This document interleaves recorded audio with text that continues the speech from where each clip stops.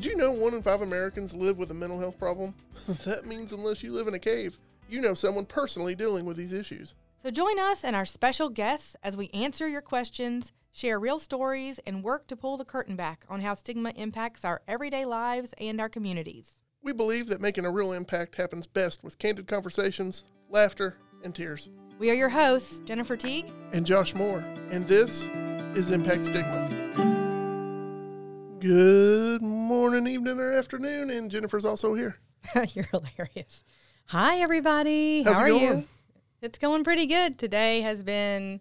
Oh, I know. It's a big day. Your baby boy I now know. has a driver's license. He did. This has been one of those... Oh, my goodness. This has been quite the experience. So... His birthday was in May, and because of COVID, we kind of had to lock it down, and it took months and months to get an appointment, and we finally had our appointment today. And, you know, it's different driving, in my opinion, it's different taking boys through the driving experience than it is for girls. My daughter was like, let's do this, and Deason just looked like he was going to, you know, shake right out of his shoes, but he did it. I'm so proud of him. Yeah, that's good. Yeah. I wish I could pay them to not let my daughter drive.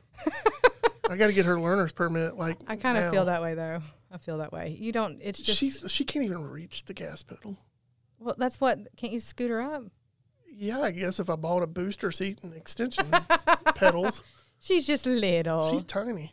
I have this, everybody makes fun of me and says I need a booster seat too. Plus, I'm pretty sure she will have road rage. Maybe she gets it from you. Possibly. Quite possibly. Well, every parent out there knows the fear and fright of, and excitement and relief and all the crazy roller coaster emotions of having their kid finally get their driver's license. And for me, it is, oh my gosh, I don't have to jump in the car and race home and pick him up and take him to baseball practice and all of the different things. You know, he gets to finally be responsible and do that for himself. So I'm excited. And you get to deal with, who is that guy pushing the car down the hill at 3 a.m. to start it down the next neighborhood? If he ever did that, he knows better. That's going to happen. No. I'm a guy. I don't know. Well, he's got a job too, so hopefully he's working and doing all of his other stuff. But anyway. Yeah, I hope so. Yeah, he better, right? That's right. What else has been going on in your world? Whole lot of nothing. Whole lot of nothing. Well, except for collecting some Funko Pops here and there, and that's about it. Yeah. Well, school's starting. You have quite the collection, Josh. Yeah. I'm going to stop right there. I'm not going to let you get away with that one. Yeah. Josh has how many? How many do you have? Pushing 300. Holy crap. That's a lot. Yeah. It's bordering on a problem. It is a problem. And what's worse is my wife collects them too, and she has that many, and she's an enabler. So this is technically your fault, Jody. I'm sorry. Well, they're cute, so, I mean, what are you going to do? Well, you know, it's almost back to school time for everybody, so that's a really stressful thing. I know we're getting ready to start back to school, but... and we've got a big month coming up next We do. month. I was going to jump right into that. So, you know, people are getting back to school, but guess what? For what we do at Frontier Health and the Frontier Health Foundation, September is a really big month for us. It's actually...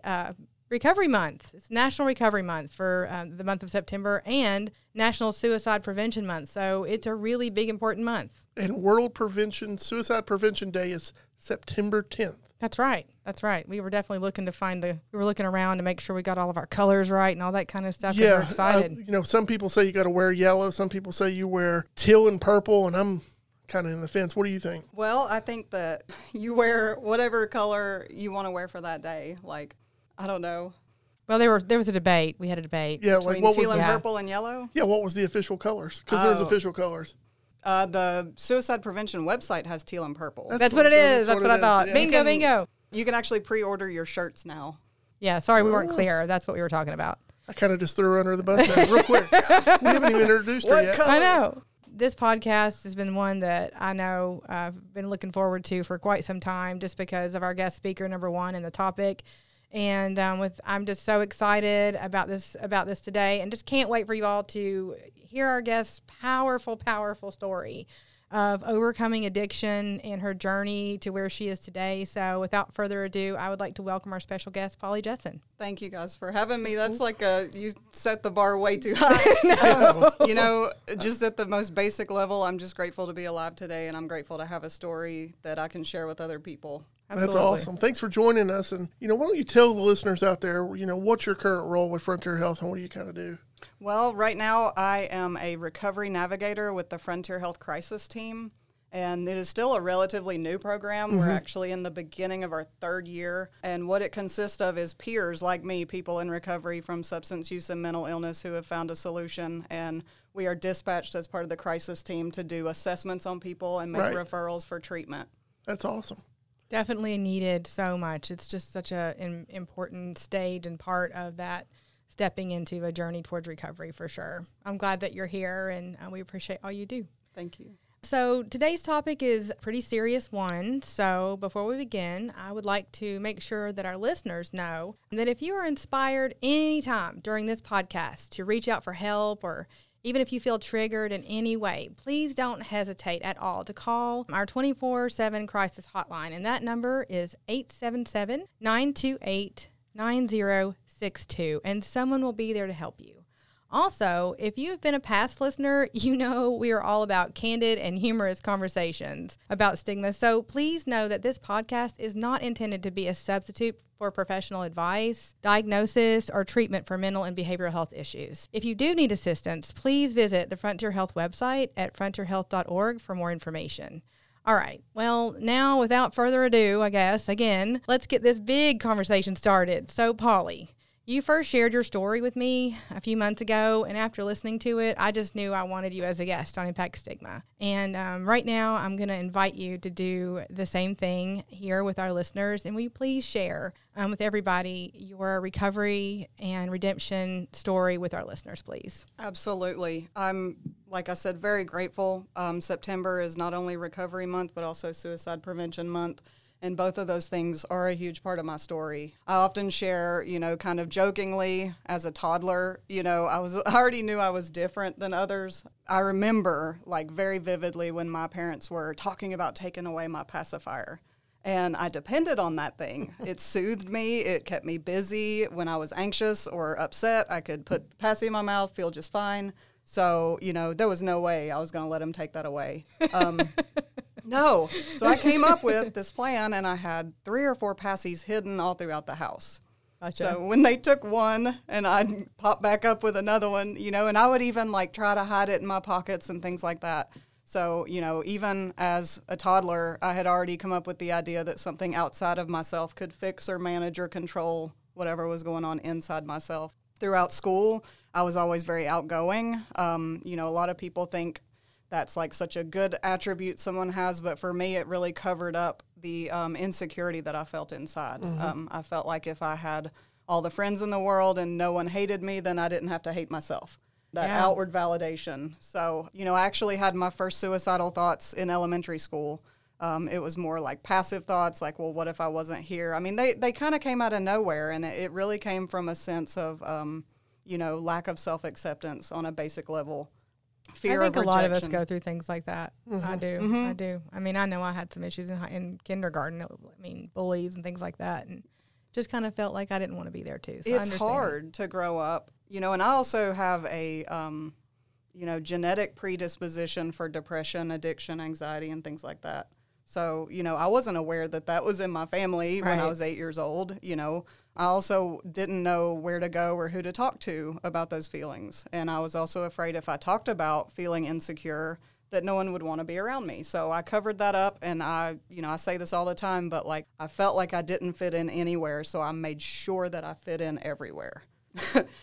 So growing up through high school, I was an overachiever, aced every test, played every sport. I really got involved with tennis and golf at a young age. Wow, that's awesome. I was nationally ranked as a junior golfer by the time I was in the 9th grade. Wow. That's awesome. That's pretty excellent. So I spent a lot of my time excelling outwardly and things like that. That made me feel good when I did well. I was also very prone to be very hard on myself as well.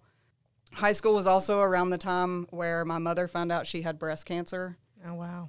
And that was, I remember when I found that out, I was actually playing in a golf tournament, and she was there with me, and the doctor had called her. And that was the one time I ever quit a game, the first time I picked my ball up and said, okay, let's go home, and I was scared and I was afraid, and I didn't know what was going to happen. I didn't know how to deal with my feelings. And my father growing up had been an alcoholic, and I've got his permission to share that also. but I grew up seeing him deal with stress that way. Yeah.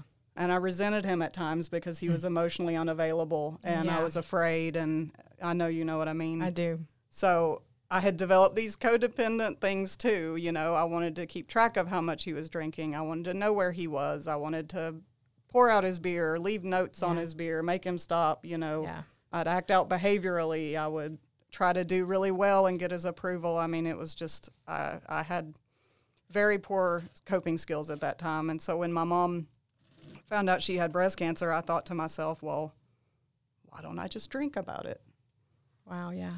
So that night, I waited till everybody was in bed, and I went and I kind of broke into my dad's shop where he kept his alcohol, and I stole a 12-pack of beer and took it to my room. And I remember sitting there on the floor just kind of feeling numb, and I cracked open one can after another and just chugged, you know. Yeah. And it was so cold that it hurt my throat and it hurt my head. But after a little while, the feelings went away. The anxiety went away. I fell asleep and I slept, you know. Yeah.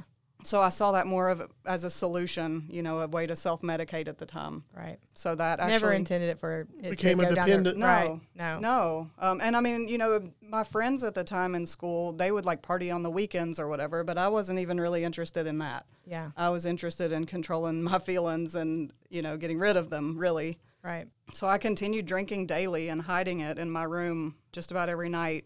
My mother ended up passing away about 2 weeks before my senior prom.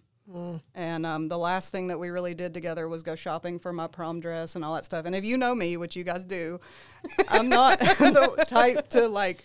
I don't think you're a fancy dress kind of person. I was That's gonna okay. say, I mean, I clean up pretty good, but I don't like to. So I hear you. I'm the same way, though. So it was meaningful, the dress that I had, because it was like I was wearing it in honor of her that night. And I ended up getting voted prom queen. That's That's great. That's awesome. Well, if it makes you feel any better, my grandmother used to try to dress me like a doily. So the more lace something had, the better. So I've always been kind of anti. That's awesome. She just shared her awesome, beautiful picture with me. So that's great. That's awesome. Oh, I was so cool. Yeah, that's But, awesome. You know, so, and that was meaningful, you know, to have had the support of my friends and stuff like that at the time. I still wasn't well, you know, obviously. I had actually accepted a full scholarship to play golf at ETSU. Wow. And after the death of my mother, I mean, gosh, no, I was done. I didn't want to play golf. I didn't want to go to school. I didn't want to do anything. That's so hard. I mean, anybody that goes That's a through big that. loss. Yeah, it's devastating. It's a huge trauma, for Yeah. sure. And at 18 years old, you know, technically, legally, I was an adult, but I had not developed any of the skills No. needed. We call them at my house, because I have a 19-year-old daughter, we call them baby adults. So just for some, you know, just to sprinkle a little humor over it, we just call them, she hates it. And she gets so mad at me, but I'm like, I love you. You're a baby adult. Okay, thanks. Yeah. Well, I was being entrusted all of a sudden with all Right. these responsibilities. Wow. I couldn't really rely on my father. And, you know, the one constant support in my life wasn't there anymore. I do have a brother who we're very close and very supportive, but he moved far away. So it was like I was alone there. And, you know, we also talk about in recovery, like when you start drinking or using, that's kind of where your mind is at and where it kind of stops. Yeah. So 16, 17 years old, I pretty much, you know, my emotional development and capabilities kind of stopped there. So I continued drinking, and actually right before I went to ETSU, or was going to, I got into my mother's medication, all the meds that she hadn't taken. And there was so many like opiates left over, things that she had not taken. And it was one of those where it was like, well, alcohol works. I wonder what this will do. Right. Let's add that to that too. And I ended up trying some very powerful opiates for the first time, and I was completely hooked at that point. I had also made friends, you know, with people that were more interested in drinking and using than doing anything else. So I stuck with those people, and I learned different drugs I could use, what they did. I learned different ways to use them. And, you know, sadly at that point, I had just accepted my life was going to be that I was going to live my life as a drug addict as long as that lasted. So the point where I became suicidal for the very first time was not very long after that. I was 21 years old, and I had just gotten my first DUI, the first of 3 within less than a year. It was terrible. So I was alone in my apartment, and I just was done, you know, and you get to that point where I didn't have any resources. I didn't know. I'd never heard of treatment before. All I knew was that you mess up real bad, you go to jail. Right. So I had, which is very serious. I mean, it's very. I talked to my mom a couple of days ago because of this podcast, and I did ask her a few questions, but not to get off on anything. But that's very. I mean, I was like, the stereotype is there. That's why we're here talking about it, right? Mm-hmm. There's so much of a stereotype, and that's what you think it is. Oh, I just was a criminal now. Yeah. Yeah. So my first suicide attempt was out of desperation. I don't think it was that I necessarily wanted to die, but I couldn't continue living the way I was, and that was the only option that I knew of. Right. So, fortunately that didn't work. And that we're so freaking glad you're here. That was my first experience with actually being referred to a psychiatric hospital that made me aware that I had other problems. It was like, where did this anxiety start? Where did this depression start? How did it lead to this? And it was like the first time I became aware, of that. I wasn't quite able to change things yet because of the strength of the addiction, but the awareness was there. And we call that planting seeds. That's awesome. Along the way, we learn something new every time we mess up, and then we try again. My story continues with in and out of jail numerous times, all drug and alcohol related. And the final time that I went to jail, the judge actually offered me rehab. And wow. My first thought was, maybe that would be the great thing to offer the first time. Just saying, we're a little out loud here. It's okay. This was early 2000s. I know. So I'm going to, take that, I'm going to give it to the early 2000s. It's me. I always have to have my little jab. Hey, guys, let's do some great work for people and maybe give them a hand instead of put them away. I agree. Yeah. I jumped on that opportunity, though. That anything was better than jail. Absolutely. So I went to Magnolia Ridge, actually, for the first time in 2006. I had been living pretty much in and out of my car. I did have an apartment, but it was like dilapidated. I was basically homeless with no real friends. So I jumped on that opportunity, and I went to Mag Ridge, and they showed me a room with a bed with sheets on it, clean sheets. 2 pillows. They said, it's dinner time. Come eat with us. I sat at a table with a bunch of other recovering addicts who were like happy. That was something to see the first time. Like, you guys are happy to be here, Yes, they were. And they befriended me, and I started listening, and we went to group and started into therapy and things like that. I had a therapist before, but it wasn't something that I had ever fully engaged with. Yeah, it takes a while. I think that's another thing. People think therapy is for crazy people or people that are disturbed. And I mean, I did 2 years of therapy, and it changed my life. And I just needed somebody to listen and not say, not know me and not have any, that anonymity is so important. And that was really life changing. So that's perfect. Just putting a little therapy plug in there for everybody. Therapy is good. I was going to plug it too. So at that point, were you willing to accept, this is time to change now? Yeah. Was that your turning point? Oh, it was. In 2006, I was completely motivated to change. I did not want drugs or alcohol in my life at all. Good. They did suggest that we follow up with things like community 12-step meetings and things like that.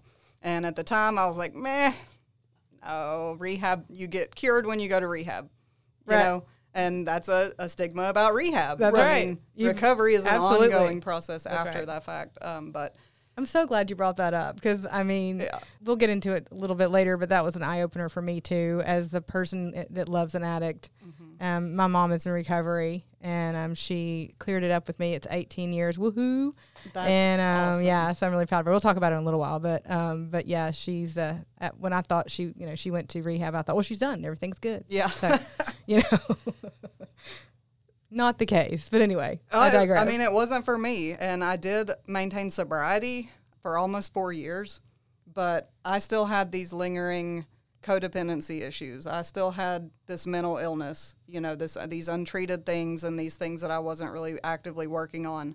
So, I relapsed. I relapsed after a relationship ended, and that was my excuse. Right. But the truth was I had an addiction that was brewing, being untreated, white knuckling it, and looking back, I was clean and sober for 4 years, but I was kind of miserable. I wasn't doing anything to help anybody else. I was isolating myself at home. Life could have been much better if I had realized that. Right.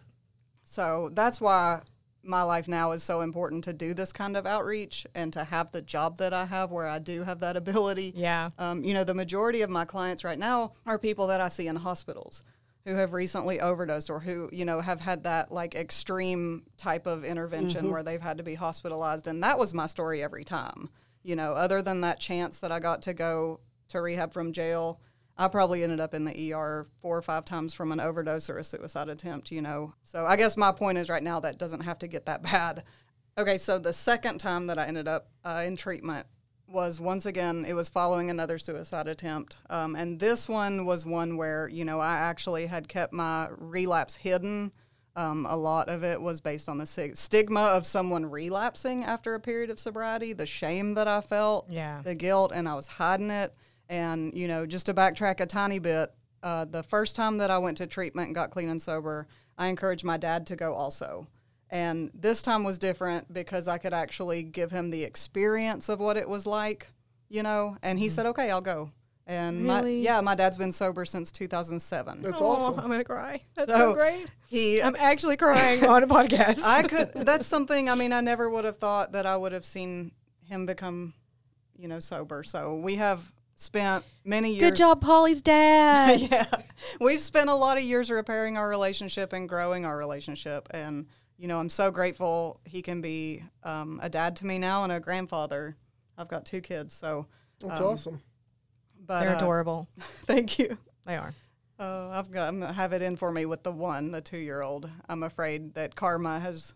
She is adorable, and that's all I'm going to say. She's just absolutely adorable. Yeah, but he's a great grandfather, and I'm very lucky for that. But, you know, I had moved back in with him after this breakup and relapsed, and it was almost like I found myself back like in 2002. Like I was back in my own house trying to hide a relapse every single night. I had gotten as low as going to Sam's Club and buying a big pallet of mouthwash because it was easier to try to sneak that in the house than alcohol, you know, and doing I mean, to me, like, you know, for an alcoholic to drink mouthwash, right. That's demoralizing. It's stigma. That's shameful, whatever. But the result for me was that I needed alcohol and it didn't matter. You know, I'm an alcoholic. So I did that for a while. I had gone back on, you know, different types of pills and things and different drugs. And I had come up with a concoction of drugs that made me very unstable. I actually began hallucinating at times. I was hearing things that weren't there. Thought, you know, I became paranoid. I thought there was somebody in my house that was going to kill me, and I was afraid. You know, and looking back on it, it almost feels like a dream because it was so, like, out there. But, you know, that's where my mind had gotten. That's where the drugs and alcohol had taken my mind. Yeah. So kind of hijacked everything. Absolutely. I had no control. You know, when we talk about, like, oh, why can't you just stop, or why can't you just, like, not be crazy or whatever? No. It doesn't work that way. Mm-mm. So I attempted suicide again during a 4-hour blackout. I completely lost track of time. I have no idea what happened, but I ended up back in the emergency room. Mm-hmm. And the doctor, you know, of course, referred me to a psychiatric hospital for detox. Thank goodness I needed that first. And then I went to Willow Ridge. Yeah, so I went to another residential program. And this time what was different was I completely surrendered. You know, us codependents have a lot of control issues and things like that. And I realized, you know, I could not help another person. I certainly cannot help myself. Show me what to do. I surrender. So I became active in community 12-step groups. I got back into therapy regularly. I got on, you know, some medication that worked and, you know, a doctor that could observe me on this medication. It helped that I was being transparent and honest, speaking out about how I was feeling and when. You know, and that really helped. And then I became involved in service work. What could I do to give back? So I started sponsoring people. I eventually was hired as a tech at Willow Ridge a year after I graduated. Mm-hmm. So in 2013 is when I started working for Frontier Health in that way. In 2017, I believe, I became a certified peer recovery specialist. Right. So I got a certification from the state to professionally help other people who are going through the same thing I did. That's awesome. And that's where I'm at now. My mom is too. That's awesome. Yeah. That's a great program. Oh my gosh. She loved it. If you are in recovery in Tennessee, please look into becoming a certified peer recovery specialist. We can use as many good ones as we can. I know we definitely need them. And there's a lot of people out there in need of help that need them too. So, your story is just, I don't know, it's just impactful. And my biggest thing was I just wanted people to hear a story that was a success story and a happy story, and that while it's really hard to talk about sometimes and it's really hard to share that stuff and be really vulnerable, we just thank you for the opportunity to hear it, because there's going to be somebody that needed to hear it. And when they hear it, it's going to make a change. And I'm just really excited for that. Thank you. And, Absolutely. The success is not just abstaining from drugs and alcohol. The success is really when we change our lives and we reach the goals that we've set for ourselves, and we have healthy relationships, and we set good examples, and we're good to be around. Yeah. I've been married now to my wife for 6 years, and we've been together for almost 8. And, we just had a baby 2 years ago. And, we actually just bought a house a few months ago. That's awesome. For someone like me to have a child and a family and own a home and to have been through, the hell that I went through with addiction is a miracle. And I joke about it sometimes. I'm like, yeah, I'm about 10 years behind everybody else. But the truth is, it's so wonderful I can't even put into words how happy I am that I have the opportunity to know you. Even though we work together, I feel like we're friends, and you're an amazing human being. And I have had several moments where I've had a Polly in my office, and we've had a conversation, and she's helped me through some things I struggle with. So not only are you just an inspiration to so many people, we're just so glad you're here, and so glad you get the opportunity to work for Frontier Health. You are such an asset. You really are. Thank you. You're welcome. Hello, everyone. Like what you're hearing so far? Well, make sure you never miss a show by clicking the subscribe button right now. This podcast is made possible by listeners just like you, and we greatly appreciate your support. So let's get back to the show. Thank you, Polly, for your openness and vulnerability while you shared your powerful story with us. I am just sincerely moved. And I know there's a listener out there that is really connected with you right now and can see the light at the end of the tunnel because of it. So thank you. So I have a question. During your journey, if you would, could you just share with us some common misconceptions about addiction and recovery that you've experienced both personally and professionally? Yeah, absolutely. I mean, there's a ton of misconceptions because addiction is a disease and it doesn't fit any particular mold for people. Everybody experiences it in a different way. Sometimes I give the example of the guy who is at a 12-step meeting and he's worried that he may not be an alcoholic because he only drinks on weekends.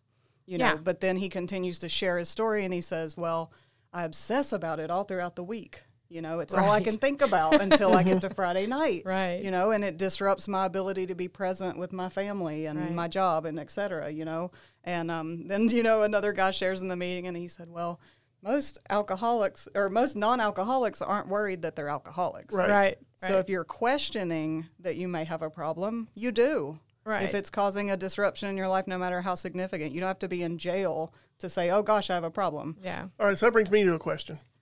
So when was the first time you realized you needed help and it was easy to accept the help, or were there obstacles that may have gotten in your way? Well, in the beginning, it was fun. In the beginning, the alcohol and the drugs worked, but there was a point in time, and I can't exactly put my finger on it, but there was a point in time when that substance stopped working. And then I began to have the consequences. Right. The internal consequences came, the depression, the anxiety, the suicidal thoughts, the insomnia, the whatever, and then the external came. It was the legal issues, the lost my housing, lost my friends, lost my relationships. So, even though the first time I went to treatment, I wasn't quite ready to do everything that was, suggested. The second time I kind of was. The second time I had realized, Now tell us about that, because I know there's a little cool story behind that. I'd like to hear it. I think they say the average amount of times that someone seeks, treatment or help or whatever is like 7 before it sticks. And that's just the average number. For me, it was many more times than that. I mean, I just went to rehab twice, but I had been in and out of other things more than that. But I think what was different this last time was that I became ready to surrender. And when I say surrender, I mean I had to stop fighting myself. Right. I'll tell a quick story real quick about, I call it a miracle because I'm not sure otherwise if I would have ever changed my perception. But I got out of treatment and I told my dad, I was like, we need to take a trip. I want to go to the beach. Yeah. And the particular beach is Tybee Island, Georgia, and that's a place where my mother and I would go every year together growing up. Every single year, just me and her. Mm-hmm. So for me, Tybee Island was a very spiritual place. It was a Right. place where I felt connected to my mom. And I felt like, throughout my addiction, I had just disgraced her and, she wasn't proud of me, blah, blah, blah. But I wanted to go there and feel connected to her one more time. Right. So I went to the beach and I went to a meeting. And this guy, it was a stranger. I never met him before, but he had listened to my story and he said, I want you to go out on the beach at night by yourself and just listen to the ocean. Just pray to whatever's out there. He said, it doesn't have to be, God or Buddha or whatever. Just pray to whatever's out there for peace. Right. And he took his arm around me. He said, you need peace. And, that meant something to me. That's a big deal. Yeah, so Yeah. I thought, well, gosh, It takes a lot of guts to tell somebody you don't know to do something like that. Yeah. or to accept love from a stranger, which is Thank you, unconditional. stranger. Well, it was, and that's what we do in recovery, Right. And he was showing me an example of that early on. So I went out to the beach every night that we were there, and I prayed. I saw a crab. I was like, crab, I need peace. The ocean waves were crashing. I thought, waves, I need peace. I looked at the stars in the sky, asked them for peace, and just, kept persisting. And the very last day we were there, my oldest daughter, wanted to climb the lighthouse. And oh my gosh, I had just finished detox. It was 98 degrees outside. It's 270 some steps. You are not in the mood to climb a lighthouse. I did not. I was not ready for that. But it was almost like a conquest too. It's like, by God, I'm going to climb this and lighthouse. the things we do for our children, right? So we're standing in line for the lighthouse, and I see a cat, a little orange cat, laying on the ground, in the shade. And I say, come on, let's go pet the cat, to my little girl. And we ran over there, and as I bent down to pet the cat, everything went black almost. I completely froze, and all the hair stood up on my body. And I looked over, and I just started hollering for my dad to come over there. And when I looked down, the cat was laying directly on a brick in the pathway that had my mom's name on it. Oh, Wow. Yeah. Just laying right on it. And the lady that worked at the lighthouse heard me holler and let my dad, and she came over there. She's like, are you okay? And of course, I've got tears streaming down my face. And Yeah. I was like, no, that's my mom, Wow. that's that. And Did you know about that? no. How did you find out how did she do that? I asked my dad, I called my brother, I called my uncle, I called some of my mom's friends, and nobody had any idea that was there. It wasn't until later when I went and talked to my first sponsor about it, and she looked at me and just in the calmest voice ever, she said, I think maybe your mom put that there for you to find at the exact moment That's that right. you needed to find it for your recovery. And I tell you, from that moment and that miracle, I experienced a willingness that I didn't have before. Wow. You Thank know. you for sharing. I'm crying. Thank you. And, miracles happen everywhere all the time if we're paying attention, Yeah. and not everybody gets one of those big burning bush things that happens. But if we pay attention to our life and we pay attention to what we ask for and we show up and we be there and we do what's next, we'll see it. We'll see it too. Miracles are tiny sometimes. Sometimes they're just a tiny little glimmer. And I'm so thankful that your mom made that decision to trust that you would find it exactly at the right time. That's a really big deal. So thank you so much for sharing that. That's really cool. So I actually, wanted to say that there's a flip side to this conversation, I think. And this is where I'm going to, after asking my mom permission to talk about this, this is where I'm going to kind of share from the other side, from the receiving side, I guess. And this is going to be hard for me. So all you listeners out there, please bear with me while I might get teary on this part. But we did say we kind of do this through laughter and tears too. So here we go. So, I know I call myself the daughter of a recovered alcoholic and drug addict. And like I said before, big shout out to my mama one more time because she deserves it. I'm proud of her for 18 years sober. So she's an amazing person. She's a peer recovery specialist, and she spoke at Washington, D.C., and she's done some pretty amazing things. She's my shero. And, when my mom, a little background, I've pretty much spent the entirety of my life growing up my childhood with an alcoholic and drug addicted mom. So I have lots and lots of memories of her just not being there. She would black out. My parents would fight. I was kind of left by myself. And interestingly enough, she did manage to keep the house rolling and, dinner on the table. And she would call herself a functional alcoholic. And until she was unfunctional. Right. That's that kind of like? Yeah, well, it's a joke because she's like, I was never functional. I would just thought I was, And so while we were growing up and she said, active addiction, active drinking, there were so many times. I mean, so many times that she would, I would just say, Mom, please, if you love me, if you love me, here we go. If you love me, you'll stop. If you cared about us at all, you'll stop. And so for so long, I couldn't understand why my mom hated me and didn't love me and didn't love us enough to get sober. I thought, she's doing this and she's just a bad mom. She's a bad person, or she doesn't love us, or she doesn't care. There was so many ups and downs of emotions that I went through for so long. But I kind of, shared with us, Polly and I have talked way before we started this podcast. So, one of the things I wanted to share is that I remembered the very day that I drove up to a Presbyterian church here in Johnson City, and I was just distraught. And I got out of the car. It was an empty parking lot. There was nobody in, but for whatever reason, the front door was unlocked. And I walked in, and the sanctuary was unlocked. And I walked in, and I felt so crazy, but I walked up to right at the very front where the everything is, and just sat down on the stairs and just prayed for somehow, some way for my mom to find the way out, I guess. Mm-hmm. And I cried so hard. It was like all space and time just kind of evaporated, and I was in that moment. And then I had the next experience, which I'm sure a lot of us have. You mentioned you had that before. I get in my car, and I think, okay, great, everything's good and well and done, and nothing happened. And I spent about, she got worse and worse and worse, and I spent a long time pretty much bitter about the whole thing. And it wasn't until my daughter was 17 months old, 7 years later, that she finally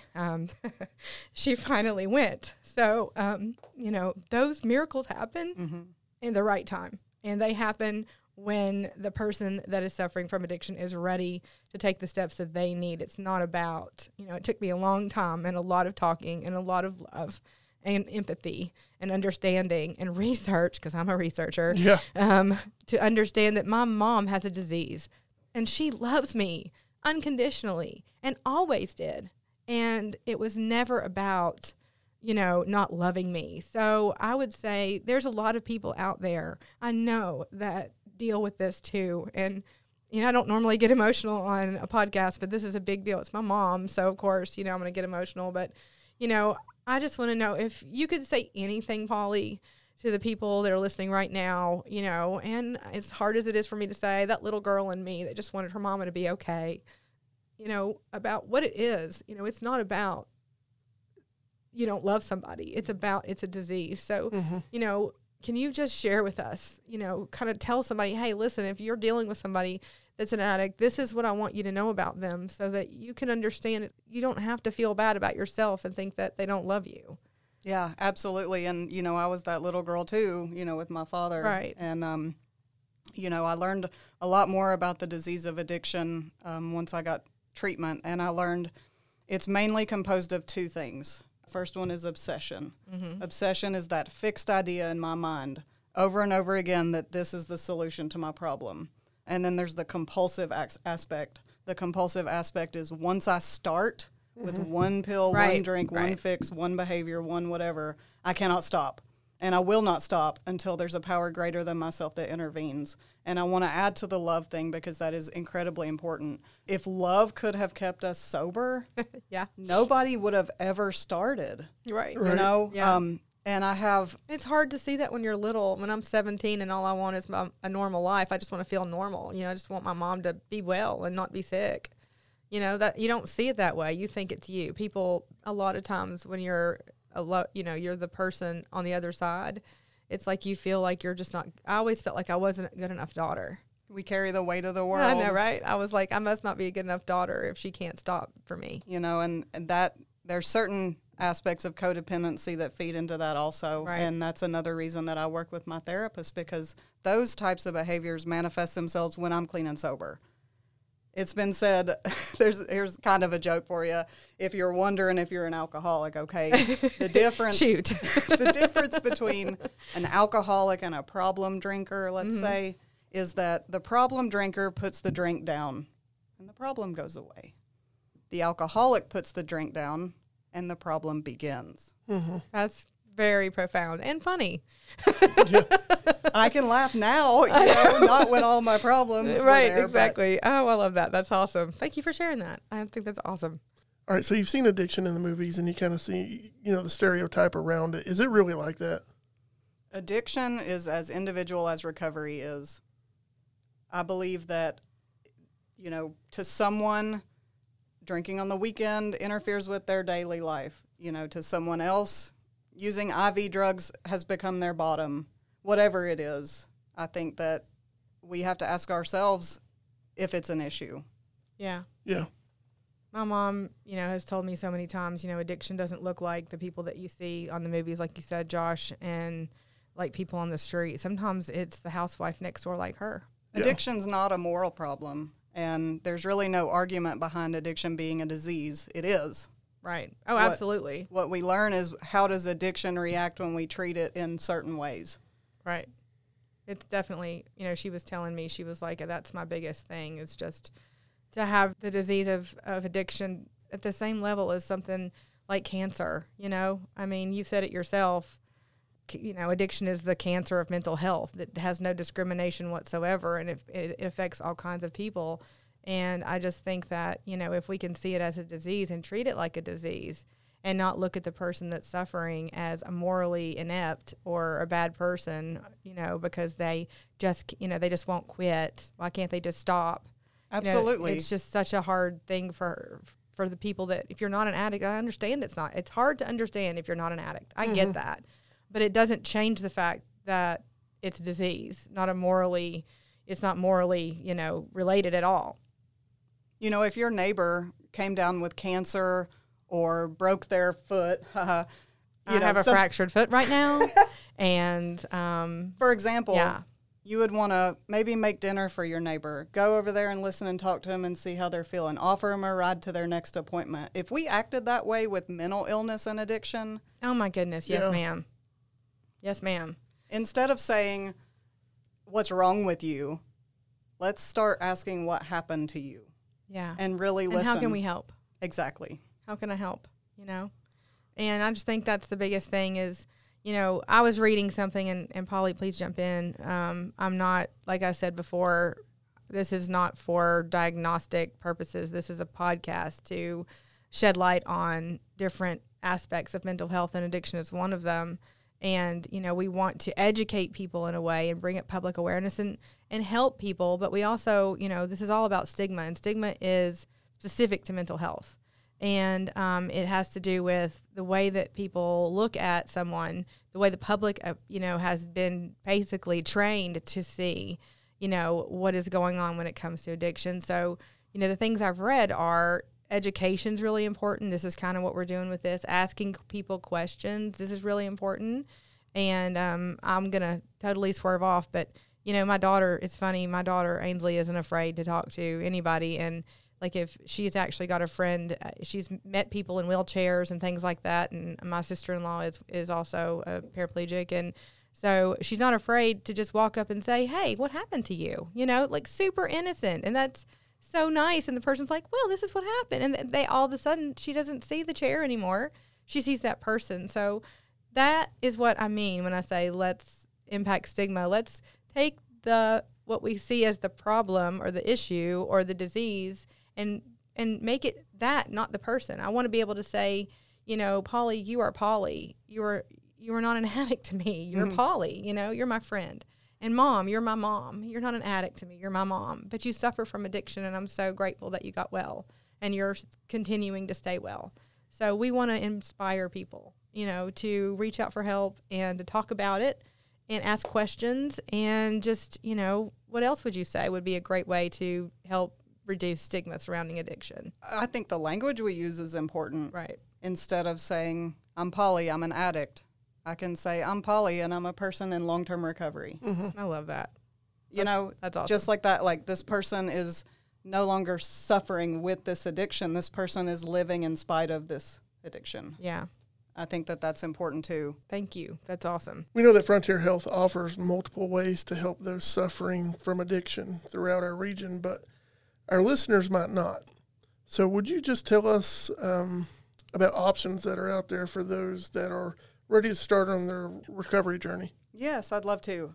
We do have Turning Point, which is our brand new facility in Johnson City that serves as a 24-hour walk-in assessment site. Right. And it also includes our in-house CSU unit, our detox unit, and our male residential program. We have outpatient services available in every county in this region. Mm-hmm. You can call for information. You can call Frontier Health. You can call Turning Point. The number for Turning Point is 926-0940. And if you wouldn't mind saying the crisis number one more time, just in case you find that you are in crisis and need further assistance. Absolutely. It's 877-928-9062. All right. Thank you all so much. And I don't know, I hope all of you all out there have been inspired. I feel like this has been one of my favorite days. So thank you, Polly, for helping me talk about something that was really hard. And I am just overwhelmed and excited about everyone that's going to get to hear your incredible story. Yeah. Thank you for sharing with us. Thank you for being here. Thank you for being here. Thank you guys for having me. Stigma can make mental health problems worse and even stop a person from getting the help they need. Untreated mental illness places an enormous economic and emotional burden on our communities. The economic burden alone is in the billions, and that directly affects all of us. We all play a crucial role in creating a mentally healthy community, one that is inclusive, rejects discrimination, and supports recovery. For us at Impact Stigma, this is way more than just a podcast. It is about igniting our communities, sharing our stories, and working together with listeners like you. We invite you to find out more about Impact Stigma on our website at impactstigma.com. One way you can make an impact right now is by sharing our podcast with your friends and family, because you never know when something we talk about might be the reason someone you love asks for help. Mental illness is not a personal failure. We can't do this without you. So if you feel inspired to get involved, first, subscribe to this podcast. Then go visit our website at impactstigma.com. Watch the video and read about how you can become an impact maker. Thank you for listening to Impact Stigma. We're so glad you chose us. We want to thank our guests again for sharing your impactful story and doing your part to impact stigma. Join us next time as we enjoy some laughs and hear impactful stories. Until then, this work needs you. So go be an impact maker. Thank you and be blessed.